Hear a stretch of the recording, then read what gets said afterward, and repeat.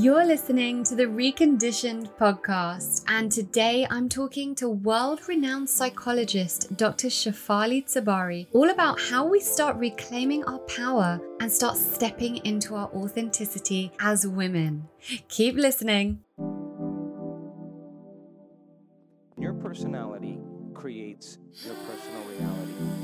Authentic power is when your personality comes to serve the energy of your soul. The truth is, the body is one ecosystem. You can get to the root cause and everything goes away.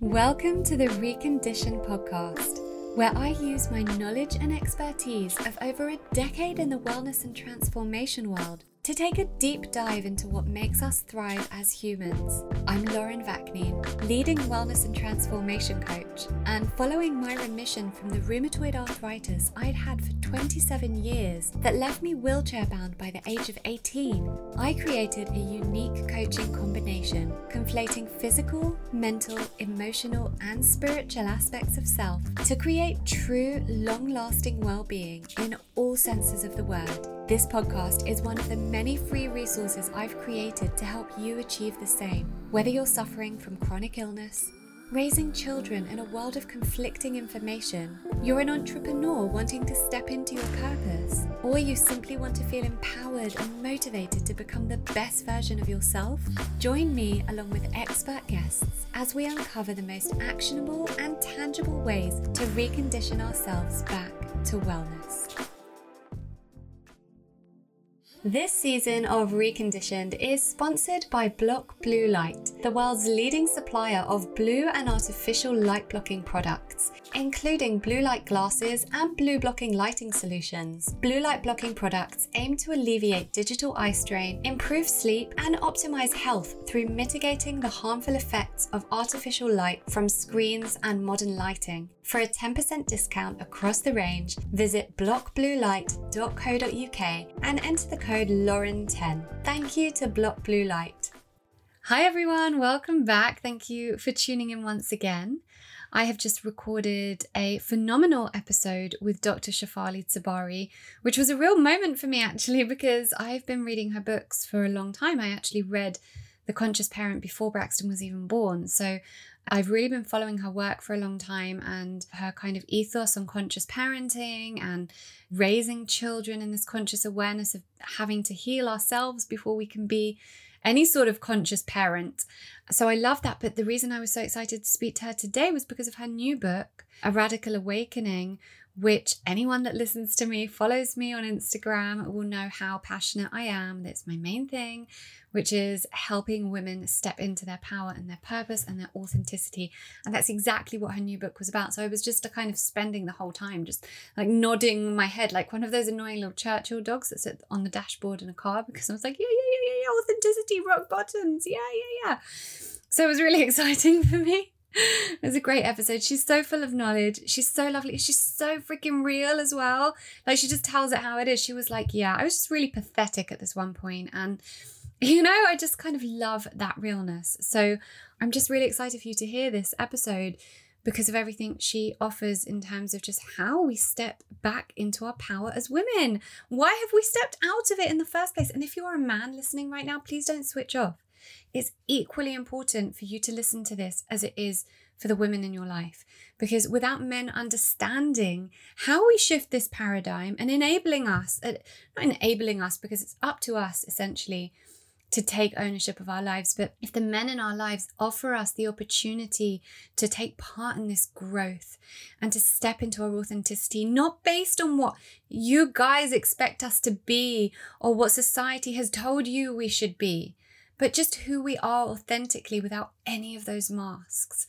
That's what we need. So equally, I want women and men to listen to this and pay attention to what she's saying, and hit me up on Instagram at Lauren Vaknin.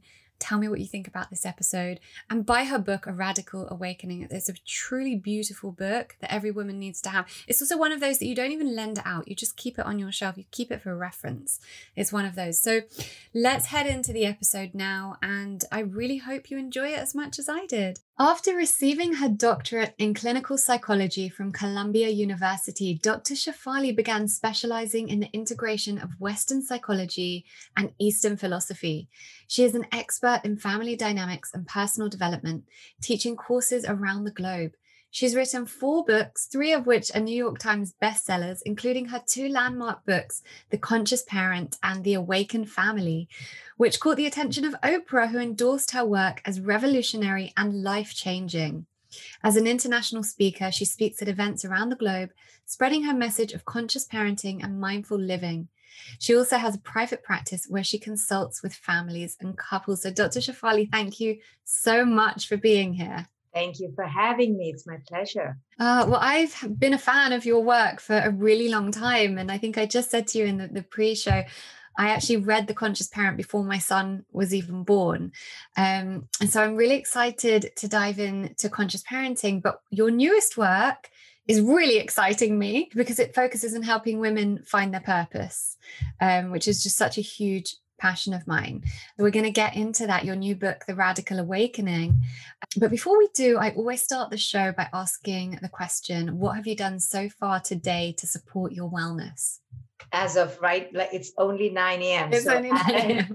I have learned about the power of sleep. And I know that's a big topic today about how we deny our sleep. So I've really honored my body's desire to rest. And I really stay away from, screens or anything addictive at night, like a TV show. And I know many people like that to unwind, but I just go into a meditative space and just fall asleep. And that has really revolutionized my alertness during the day, my focus.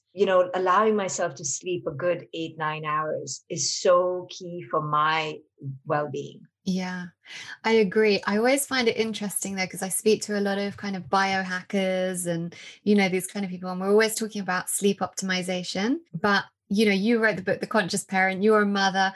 What do we tell women who are like, yeah, but my kids don't sleep, so what do I do? It's just kind of that stage in your life, right? There's just not much you can do. Oh my goodness. I mean, I've been there too. So the first 10 years of, the collective childhood, you will be completely sleep deprived.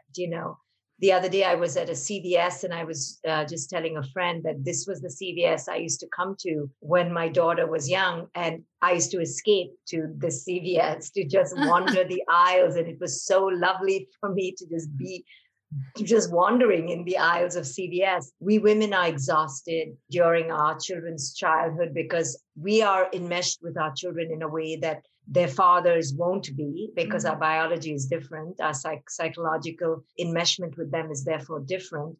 So we will be exhausted. Our bodies have gone through so much. And that is a phase of life that we women need to surrender to, rather than trying to do it all and be it all, rather than trying to get your body back. I mean, I stayed a good 20 pounds beyond my quote unquote ideal weight for a good 3-4 years. Yeah.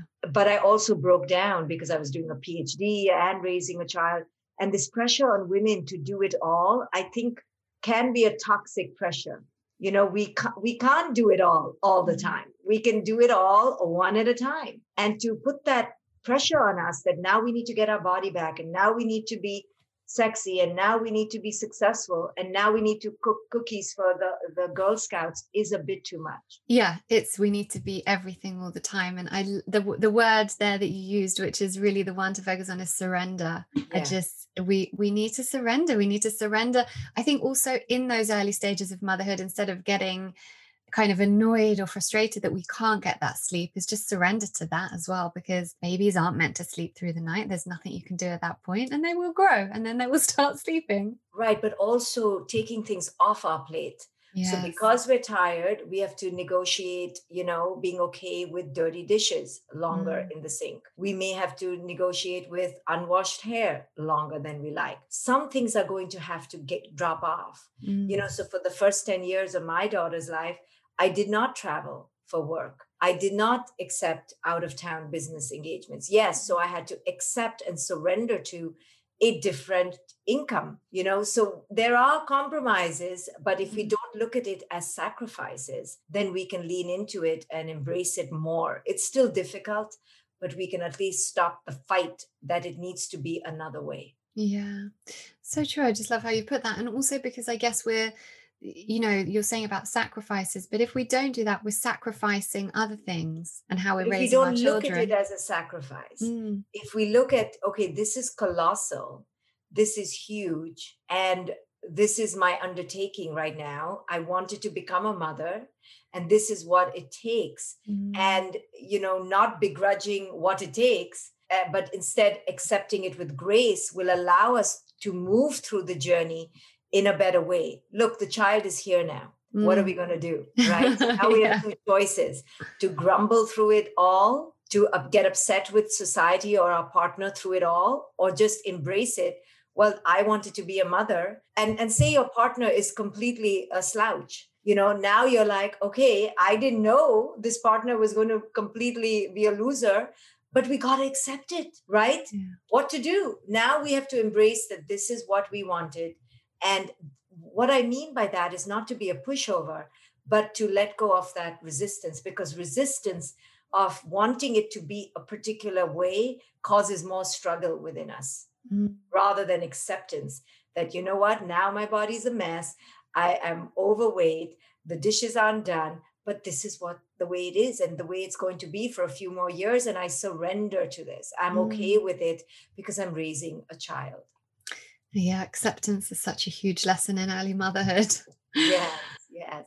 So just before we kind of dive into everything, I'm sure most people listening have probably heard of you, but I'd love to hear just a little bit about your backstory and how you came to the work you're doing and why you're so passionate about it. Well, I'm a psychologist, so working with people and helping people become better at managing their lives is my passion. I'm also very much a meditator and into Eastern philosophy. So I have integrated Eastern philosophy with Western psychology in helping people. And when I became a mother, I realized that the parenting paradigm is really toxic for mothers, especially. So I began writing these books that I didn't realize was going to transform the parenting paradigm, but that's what it ended up doing. Looking at the traditional parenting paradigm as toxic, and why is it toxic? And so I wrote my first book, The Conscious Parent, and then I wrote 2 other books. And now I've come up with a 3rd book. So this is my with my 5th book, actually. But this is my passion, to help people really optimize their most powerful self and understand the barriers that culture has placed on them and how to dismantle those barriers. Because culture has told us lies. Right. And because of those lies, we suffer. Like the lie that women can do it all. Yes. While that's true, it's not the whole truth. No. The sentence needs to be, women can do it all one at a time. Right. Or we can do it all, but what will suffer and kind of what will happen if we do it all. Right. We can do it all, but we don't have to do it all because we're good enough as we are. There are many ways to end that sentence. Right. Good enough as we are. Yeah. I work with this stuff so let's dive into A Radical Awakening. Okay. Because it's a really, really powerful book and I'm so happy you've written it. And obviously it's looking more at women as opposed to women who are mothers. Mm-hmm. And, a lot of my work focuses on the things you speak about here, like talking about rock bottoms and victim mentality and the ego self, and all that stuff, which really kind of leads to true healing. So I'd love for you to go into why you wrote this book and what you were hoping for women to gain out of it. So this book, A Radical Awakening, is to help women unleash their inner knowing and enter their true sovereign self. The reason I wrote it is because I work with scores of women who present to me how disconnected they are from their inner source of inner empowerment and place in the world, place in their body, disconnected. And the reason for this is because young girls world over are trained to be disconnected. We're trained to look outward for external sources of validation, approval, and praise, which I call the triple threat in the book.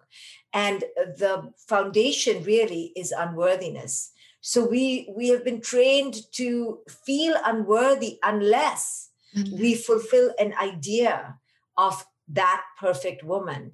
So we wear many faces to get that approval, validation, and praise. We become people pleasers or rebels or fighters or achievers or good girls, all to get that love and worth. So this book is a pathway for women to reclaim their true authentic self and let go of the need to forage for love and worth from the outside.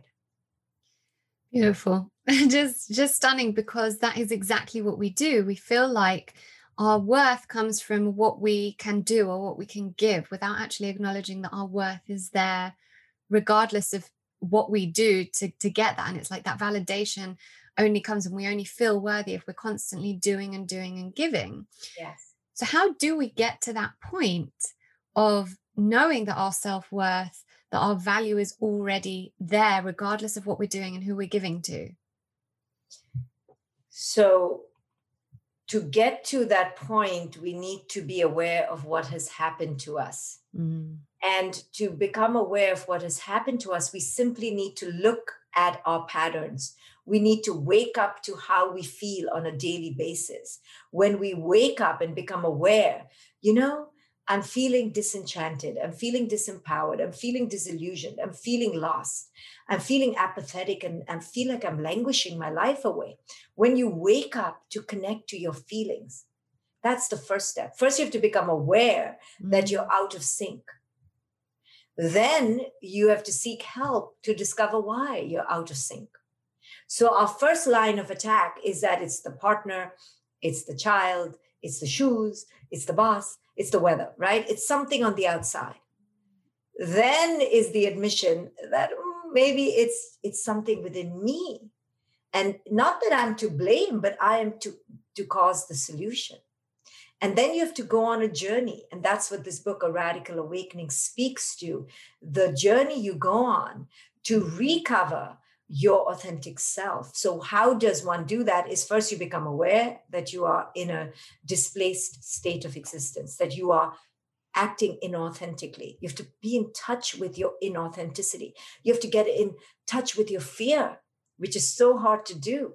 Then you have to discover why you've been in fear. Oh, you've been in fear because you're scared of creating conflict. You've been afraid of being rejected. You don't want to be left alone. You don't want to be abandoned. So you get in touch with your fears.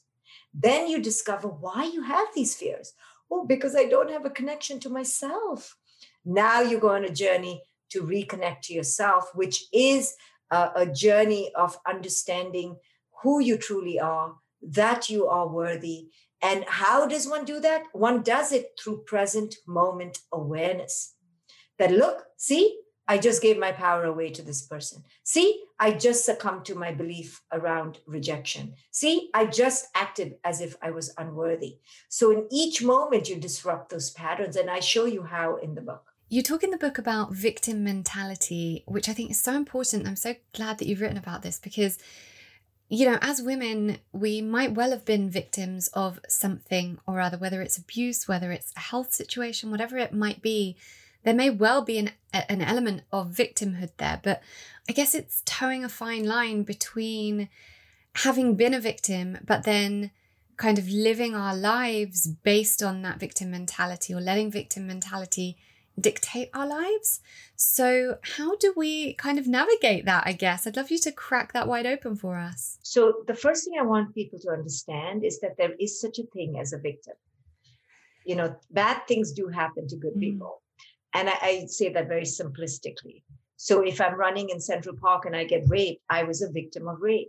If somebody abuses me, I can be a victim of abuse. If our child gets molested, they can be victims. So let's be very clear that there is such a thing as a victim, and women need to understand that it's okay to say, hey, I've been a victim of sexual, emotional, or physical abuse.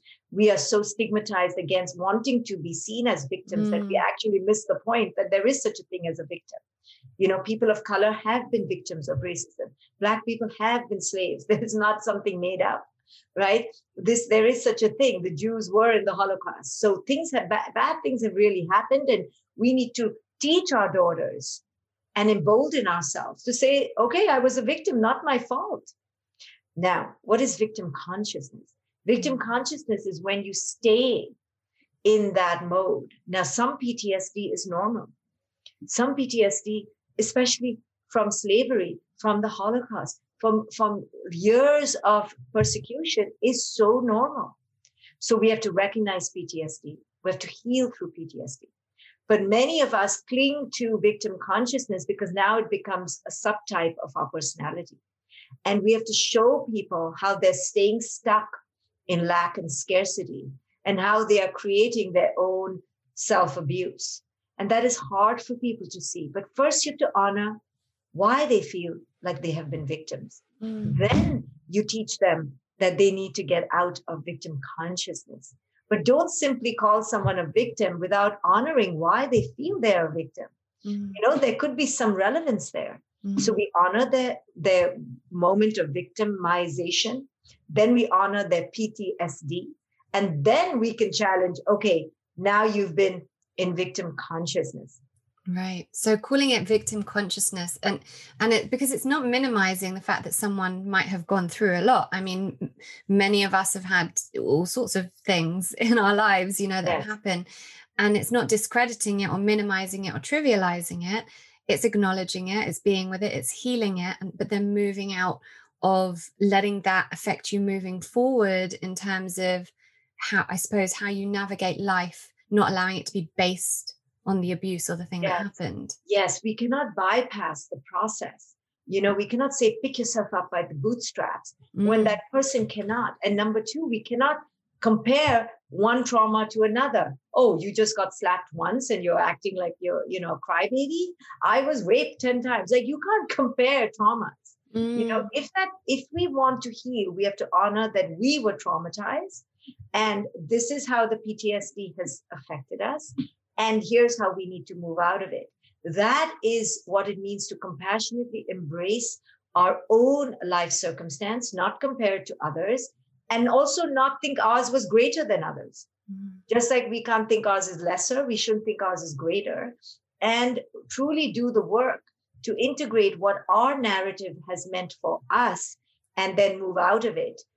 But the only way to really move out of victim consciousness is to see why people are stuck there. Right?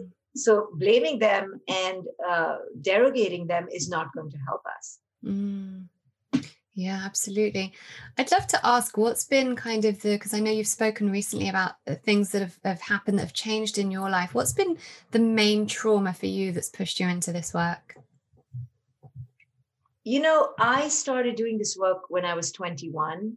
And I often say that people come to spiritual work through natural seeking or through trauma. Most come through it through trauma. I actually did not come to it through trauma. I genuinely was extremely empowered and happy. And I began doing this work through seeking. However, that doesn't mean I have not had trauma. I think my main trauma throughout my life, the thread has been this severe indoctrination of being a good person and what that means, a good girl. And it's been so difficult for me to step into masculine energy. And that's been my life's work. So each person has to see their initial trauma and how it has created a void within them in their personality or their sense of self, and now grow into that. So for me, my growth has been to be in masculine energy. I'm really good at feminine energy. I'm so good I can be too feminine and too toxic in that way. Yeah. So I've had to watch that in me. When does my flexibility become absolute civility? When does my adaptability become passivity? I can go so extreme in wanting to be lovely that I absolutely abnegate myself, right? So I began to watch that in myself, that boy, you just so want to be a good woman, you give up every shard of your own value.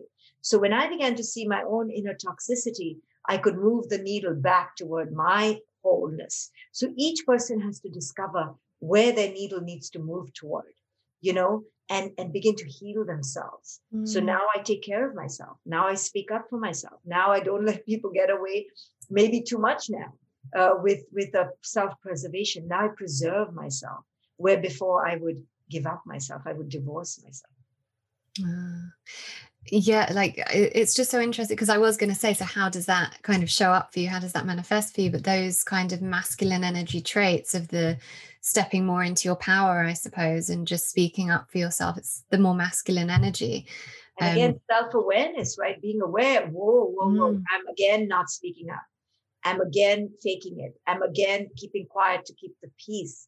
I'm again acting out of fear and submission and hesitancy when I freaking know what I know, and catching yourself, right? And looking in the mirror, going, what are you doing right now? Yeah. So self-awareness in the present moment is really the panacea, is the solution. Yeah, there's so many women, I think, I see it so much, and it's such a common thing. It's probably the majority of people that you and I both know.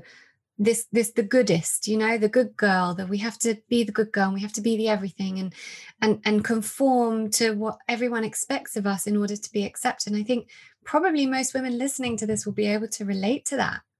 It's just something I see so often. Right, because we're so afraid to be called the bitch. We're so afraid to be the dramatic one. We've been told such, negative things about speaking up. Don't be dramatic. Why are you so angry? Why can't you just be in a good mood? Why can't you just smile? Right. The other day, I was talking about my book, and some comments reflected, oh, Dr. Shefali seems so bitter. No, I'm not bitter. I'm telling you the bitter truth. Right. I what I have to say is a bitter pill to swallow, but people project that. So we women have imbibed that and taken that in, and now we're so afraid of those labels.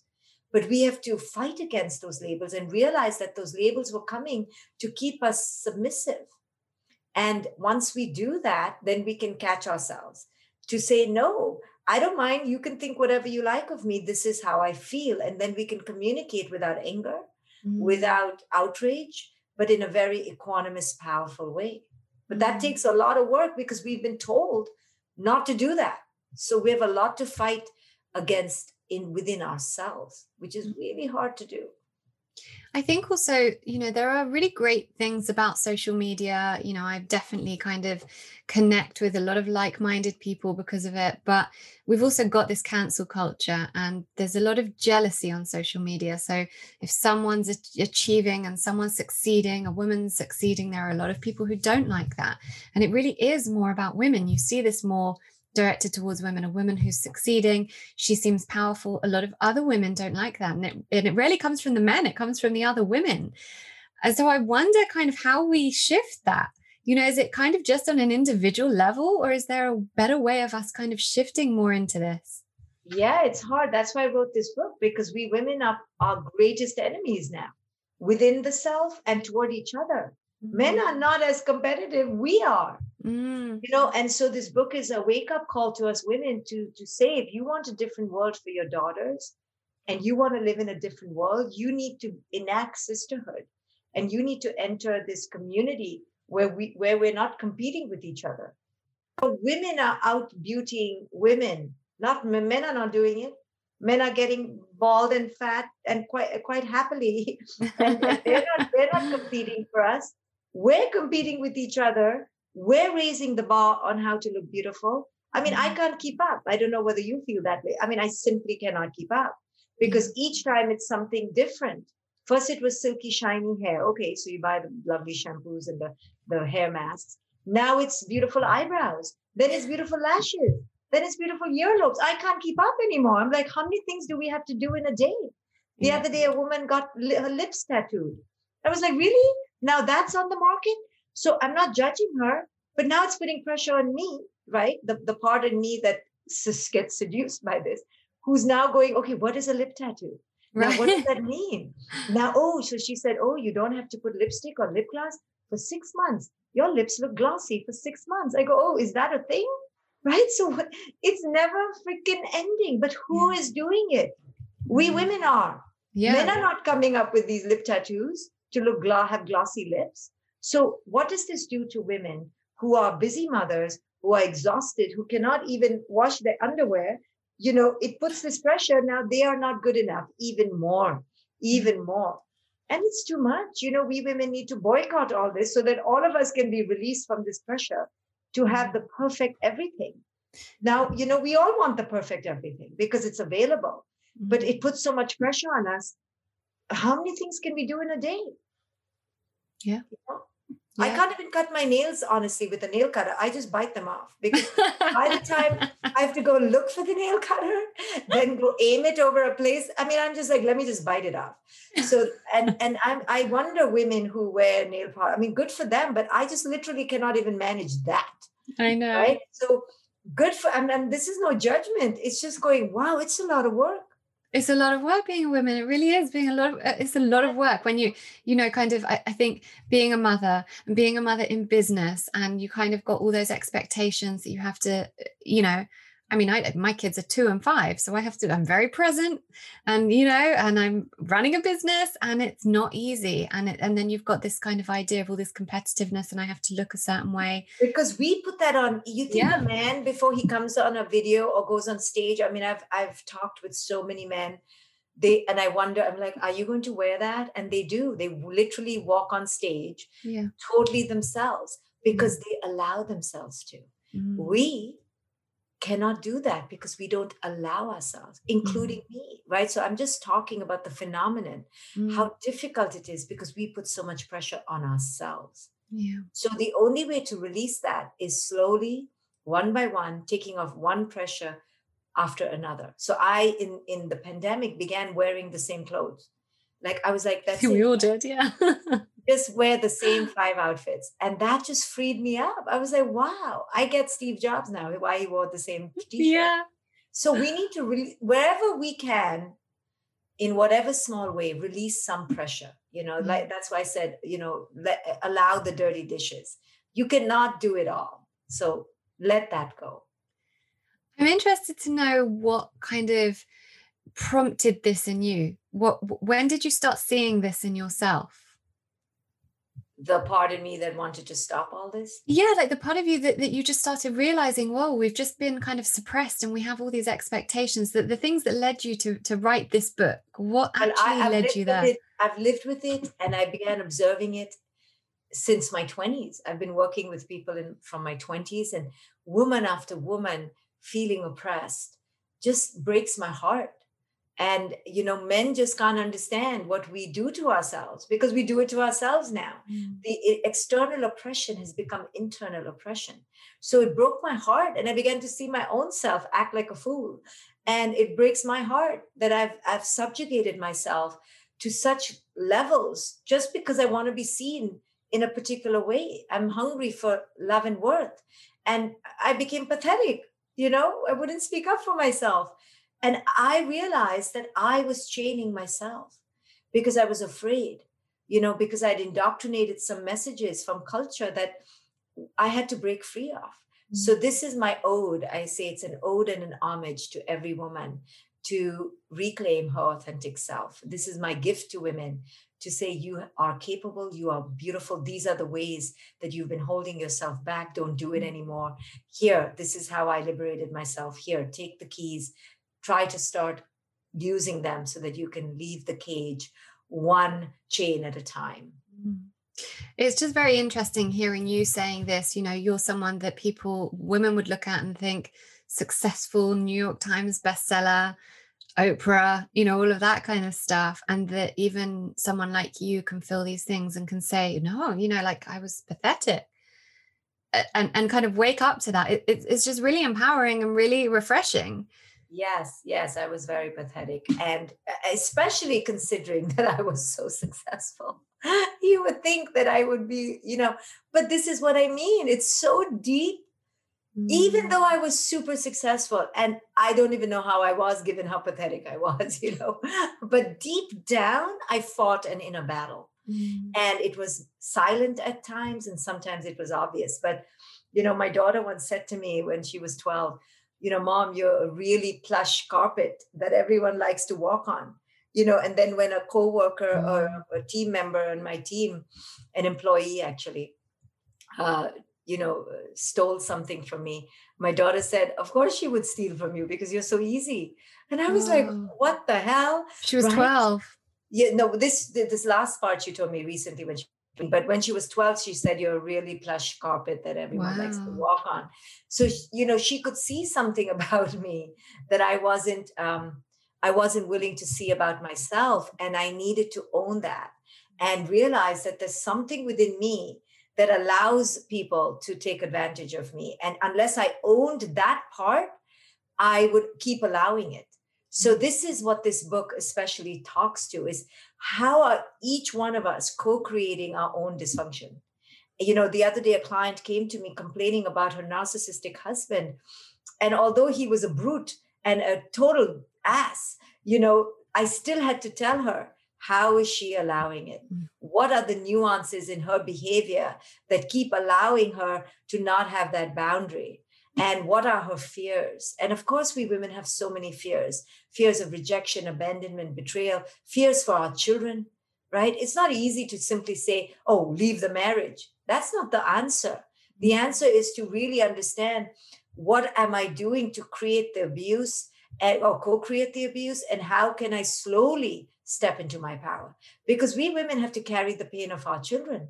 So it's not so easy, And I stayed in my relationship for 25 years. It's not like, oh, this is like an instant, like just leave. No, this is not about leaving. This is about owning the stumbling blocks, truly having compassion for them. And sometimes it's staying, but staying with greater awareness. So that must have been like a real shedding process for you, kind of leaving that relationship. You've had a child together and you've created this identity, and all of a sudden you kind of have to shed this identity. Was that part of the kind of stepping into the authenticity? Yes. And it was very painful because there was so much feeling and love. And I had to make a choice between my greater authenticity and freedom versus a relationship that was not able to grow with me. And love doesn't change. You have great love and great pain, and you grew together, you lived together, you created whole lifetimes of memory together. But then you come to a point where you have to step into your greater authenticity. And sometimes the relationship can come with you and sometimes it can't. And that's okay when it can't. You have to release it with love and grace. Because if you also keep taking it where the relationship can't grow, you're not doing a service to the other person. You're torturing the other person. You're like, grow. And the other person can't. Yeah. Because they want to grow in a different way. And that's okay. Yeah. So you do it slowly, and it took me years and years to unshed, because I had deep attachment. And but you have to be brave and go, where does my growth want to take me? And you have to answer your inner calling. And that takes a lot of courage. It really does. And especially for women who have children, this is one of the things I deal with most with clients. The thing that comes to me the most is women in either unhealthy relationships or just the women. And I always kind of use this, that are they're like, I'm not unhappy, that state, that stagnant no man's land of it's fine, but fine isn't happy, fine isn't good, and fine isn't how we're meant to be living our lives. This kind of brings me back to, I'm sure you've read Glennon Doyle's Untamed. I mean, everyone, it's just kind of, and what I love about what she did with that book was, the first thing we will say as women wanting to leave a marriage or a relationship is, but it will damage the children. Mm-hmm. And she looks at, well, what behaviors are we modeling for our children by staying? Correct. And I wonder how that showed up for you. Well, exactly like that. Like I couldn't be unhappy because I would be unhappy mother. So, even when women are clearly unhappy, they don't want to leave, because societal fears of how it will look is so deeply embedded in us that we're so afraid to step out of that shame and that guilt. But when we begin to understand that society puts that pressure, because society is in fear that most of us will not be able to do it well, that's why society puts those prohibitions. But if you can step into your power that, no, I can do this well. I can keep my children whole. There is a way to do this that will keep them healthy. And if we have enough models around us, then we go, no, it's okay. So as a therapist, I teach my clients that there is a way to do it beautifully, even if the other partner doesn't. So there is a lot of power we women have that we haven't stepped into because we're afraid we don't have that power. Because told us, no, there's no way to do this beautifully. No, there is a way. It's not perfect, but the other way wasn't perfect either. Staying wasn't amazing either. So there will be pain, but there's pain both ways. So let's have pain that at least takes us towards greater grace than pain that just stays in pain. Yeah. So I show women a way to do it beautifully, but the woman has to be willing to step into that place.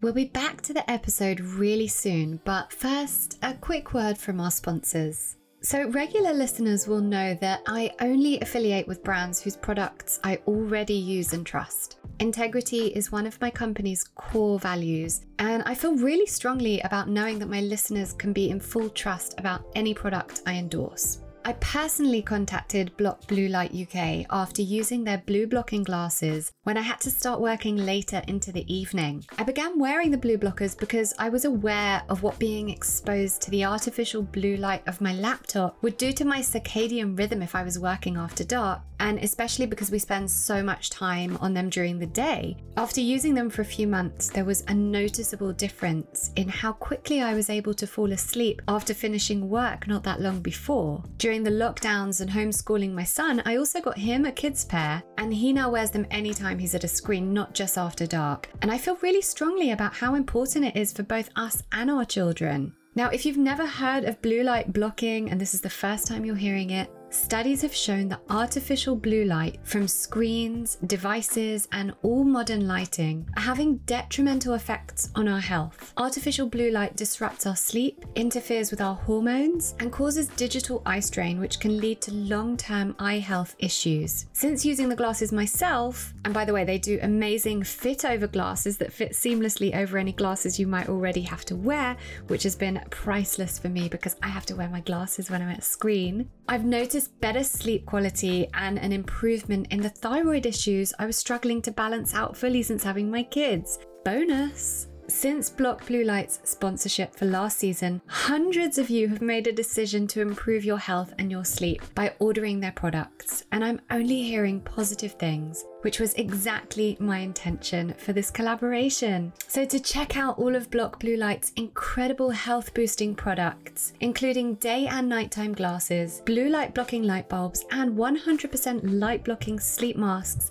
to help you into a deeper sleep, visit blockbluelight.co.uk and use the code Lauren10 for a 10% discount. That's blockbluelight.co.uk and use the code Lauren10. Thank you so much to Block Blue Light. It's also, you talk about society and culture, and I think that's also important to note here because many women are in a situation where they are financially dependent on the husband or the partner, and the decision of whether to leave in many cases that I see comes down to, can I afford to do it? Yeah. And that's just so sad because that decision is just based on finances and logistics. Okay, so then I tell women that, okay, if you can't leave because of financial problems, then create that logistical, logical relationship with your partner. Free them, you free yourself, but you stay together because you both can't afford to leave. Then you talk honestly that it's a social financial contract, right? And then they're like, oh, then my husband will just leave me. Well, then it was coming anyway. Then you have to face that anyway, right? So let's get real. You don't have to leave if you can't afford to, but then let's make it palatable. So I've helped many couples to sleep in different rooms, to have different relationships. So at least you're not burdened with the emotional, sexual pressure on top of the financial. Then let's just make it a financial, logistical relationship and keep it moving, But we can't have it all. We can't have the illusion, the fantasy, and the money. We have to be clear about why we're there. And if it is just a brother-sister, financial father-mother relationship, let's call it that. Sleep in different rooms. Let's keep it together for the children. Then let's call it what it is. So we take off the burden of wanting to be happy now with this person. So at least the other person doesn't need to make us happy anymore. Done. Okay, I don't make you happy. You don't make me happy. Let's stop pretending. But we can't afford to leave. This is how we share the financial burden. But we want it all. We're miserable. We want the money and we don't let the partner leave. And then we don't have sexual pleasure outside. They can't have sexual. So we're all really miserable. Yeah. So let's cut the facade and call it what it is, and now free ourselves to go find pleasure or find joy. Very interesting. I like that. It's just another approach. Again, like not kind of looking outside of the box and thinking, okay, well, what are my other options here then? Right. We can't just keep complaining, or go to therapy and really try to work on the relationship then. If you want to, yeah. If you want to, there's always a way to reach equilibrium. There's always a way to reach equanimity. We just don't want to reach equanimity because we have to give up some part of our fantasy. You know, there's always a way to do this well, even if the other partner stinks at it. There is tremendous power in the woman to do this well, even if she's making a compromise, quote unquote, a compromise, but it's not a sacrifice. Yeah. Yeah, absolutely. I'd love in the book, you talk about the gift of rock bottoms, and I love how you call it a gift. So I'd love you to kind of elaborate on that. Well, the reason we reach rock bottom is because the usual modus operandi is not working. The usual tactics are not working. You know, the addict reaches rock bottom because now the addiction has killed them, is causing an illness. It's not working. It's causing death. So what rock bottom psychologically means, when your egoic defenses, your masks of trying to be the good girl has now killed you. Your decision to be self-sacrificing is now killing you. That's what rock bottom means, that your old ways are now killing you. So you have a choice to continue dying or to resurrect yourself. And the resurrection will involve a letting go of what was killing you. So you have to either let go of the addiction. So addiction to what? So if you're an alcoholic, then it's to the alcohol. But if it's to the good girl or the people pleaser or the conflict avoider or the super achiever, you have to let go of that addiction. You have to let go of your addiction to whatever it was that is now killing you. And that is the resurrection. That is the redemption. That is the reclamation and the renaissance. And that is the that is the radical awakening. So rock bottoms are beautiful, but they're really hard when you reach them. I think the rock bottom. I agree that they're really magical, because there's so much growth, because it's the only time in most women's life, their first, this kind of first rock bottom that they're acknowledging is perhaps the first time that they are really looking at the things that they've never allowed themselves to look at, and acknowledge the things that are really difficult to look at, and, getting kind of comfortable in that discomfort and sitting with it and letting it wash over you, as opposed to kind of we're always pushing it under the carpet so that we can just move on to the next thing and carry on in life. So I just think that it's a really beautiful place to be, because you can only go up from there. I mean, obviously things can, could get worse, but acknowledging the pain, is there's growth from there. That's what I mean by going up from there. There's growth from there. Absolutely. It's torturous. It's a birth canal, but there is beauty on the other side. But the process feels like death, because something has to die. That is what is rock bottom, is something is being called to the guillotine to die. So it's not pleasurable, but it's a beautiful process, because it was meant to die so that you could truly live, right? But in that moment, we feel like to give up that addiction means to die, but we don't realize the addiction was killing us. Yeah. It's that very crucial, precipitous choice point that scares us. But when we go through that birthing canal, right? I'm sure the pre-born baby felt it was going to die through that, but then it comes out crying, but then it starts living, only to then be conditioned and die again. But okay, but it's so it feels like that, but it's such a pivotal moment. So when people are going through that, if they're aware, hey, I'm at a rock bottom moment, something's going to have to die, my old addictions are going to have to wear off, then at least they can know where they are in their narrative. And know that they're going through the dark night of the soul, and there is redemption on the other side. Do you feel like your views because of this have changed since, say, the Awakened Family? No, I've just focused on different things. In the Awakened Family, also, I only spoke about authenticity of the parent. And it takes, one authentic parent, one conscious parent to raise a conscious child. I always knew about the power of that one parent, the power of that one person. But I also talked about The authentic raising of the child can only happen when the parent is in authenticity. But those books focus more on the parent-child dynamic. Yeah. And this one is focusing on the internal dynamics of the mother or the woman. But I have always been about examining institutions. In the parenting books, I examine the institution of parenting. But in this book, I examine the institutions of marriage, of love, of beauty, more things that are relevant to the global universal woman. Yeah. And so let's talk about parenting, because obviously, your first books were about that, and it's how a lot of people know you. Something that I find difficult myself as well, and that, one of the reasons I read your books is this kind of control mode that we're in as parents. How do we move out of that and allow our children to grow into their authentic self, so we don't have to kind of go back, when they're older, and unravel all this stuff that we're trying to unravel in ourselves now? Well, the reason we control our children is because we feel so afraid that if they turn out a particular way, that means we are a particular way. So we're always controlling our own anxieties. We need to know, what are we controlling? Because if we enter a space of abundance that our children don't define us, then we can be in charge, but we don't have to be in control. Now, of course, we have to be in charge because children under the age of 10 don't have their frontal cortex developed, and they don't know about traffic lights and how many cookies to eat and what's poisonous. So we have to be in charge, but do we have to be in control? There's a very different energy that comes when we're trying to be in control. Control comes from this helplessness that if they are not good enough, we're not good enough. And our sense of identity is enmeshed in our children. So I teach parents how to step out of trying to be in this resistance and control mode, which comes out of a lack and scarcity, to this more abundant place of, yes, I'm in charge, but I can't really control what goes on in my kid's life, right? You can't control if they're invited to a party or not. You can't control if they fall in love with a moron or an idiot or a lovely person or not. So stop trying to control it. Yeah. Their pain doesn't mean you're a bad parent. Their poor decisions doesn't mean you're a bad mom. It just means they are learning their way, I literally have no control over my daughter. Now I can be in charge of how much money I give her. She's 18. I can be in charge of how I am with her, but I don't have control over who she likes.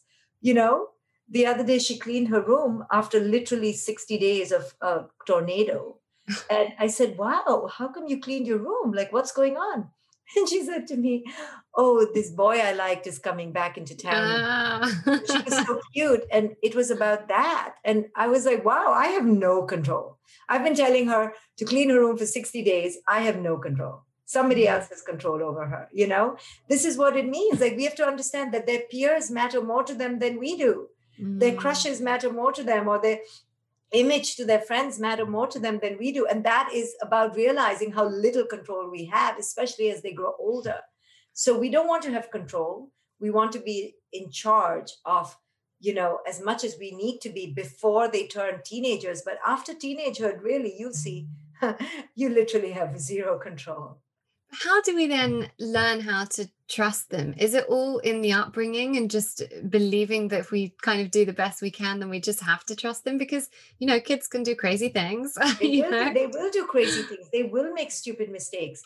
It's about trusting the journey of life. It's about trusting your own journey. How stupid and dumb were we? Yeah. Oh, it's so dumb. It's a wonder we're alive. I mean, there are moments I recount that I could hide. Yeah.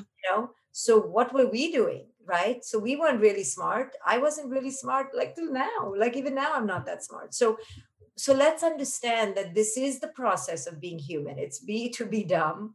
It's to make really reckless choices. And so it's not about trusting your child per se. It's about trusting that this is how life is.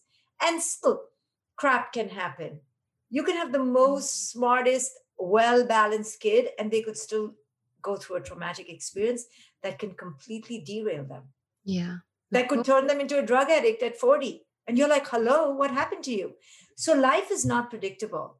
Life is not meant to be predictable. Life is what it is. We have no control over our children. We have to release our desire to control it so we feel good and surrender to every life is their life, is each person's life. Let them live it.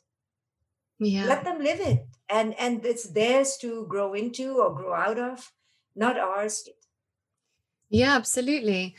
I'd like to know because obviously everything you're talking about, especially in the new book, Radical Awakening, is very much about kind of shifting away from these paradigms and, the patriarchy. And as mothers of daughters, what we should be teaching them in order to kind of contribute to this shift away from the patriarchy, and what we should be teaching our boys as well. I've got a boy and a girl, and I think it's equally important to ease them both into this lesson. Well, I think the most important thing is the voice, the inner voice. So I really tried hard to get daughter a voice, meaning I had to honor her voice, even though I didn't like the voice sometimes. And it was against me, but to honor the voice. And the next thing is this whole thing around beauty, to honor our children's beauty as it is. I really tried to teach my daughter to honor her body as it was.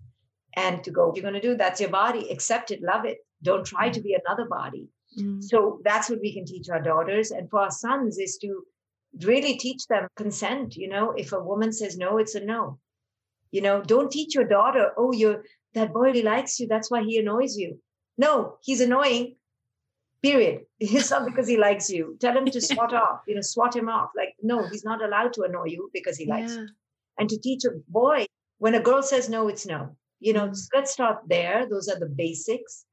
And, teach our daughters that they accept their bodies and their beauty and to stop trying to be something that they're not, and again, to also allow our daughters to come into it on their own. Like my daughter dyed her hair, changed her hair color. Now she's back to original hair color. And I said, see, I told you your original hair color was gorgeous. Yeah, but I needed to do that. Yeah. And that's okay too. We're all going to be subjugated by culture, and that's okay too. I guess also teaching our boys about women's bodies and that it's how they look is okay, and the boys shouldn't be judging them based on whether they look like a Kardashian or whatever. Yeah, I know, but that's really hard for boys not to do that. So we have to teach our daughters that they're going to be doing that, but you don't fall into it. They're going to do it because they're these bodies that look like dolls, because these women are doing all these things to their bodies. That's unnatural. So yes, you're right. Teach the boys that is not a normal body. That is a done-up body. And teach your daughters not to feel bad because they have a regular body and they haven't done things to their body. Yeah. Yeah. So based on all of this, how is your relationship with your own daughter? Well, it's a very normal relationship. She gets it with me. She is in love with me. She is just a regular 18-year-old who's trying to get her way, and my goal and role is to be real with her and also hold space. Yeah, that's so important, the holding space. Yeah. One last question before we move on to the last little segment is we've kind of been through this pandemic now, and parenting during a pandemic has been probably the hardest thing that any parents, of this generation have ever had to do. And I wonder, because what's going to happen and if we're going back into lockdowns ever, how would you have dealt with it if your children were really young? And what advice would you be giving to mums dealing with the intensity of having your kids around all the time and having to teach them things that are just crazy and not anything that we ever would have anticipated to have to tell them about? Well, again, just releasing the pressure. You can't do it all. So let your kid fall asleep during class, or let your kid not do so well in school. Don't try to make healthy meals, at least. Something has to give so that you could just get through an intense time. And this is true for all intense times, which is all of childhood, right? Release the idea of perfectionism. Stop yourself from the inner critic, and release this idea that you need to be this idea. Yeah. Best advice.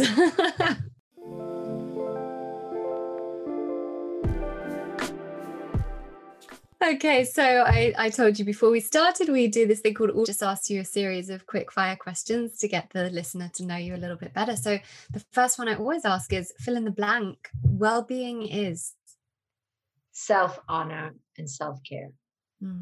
Beautiful.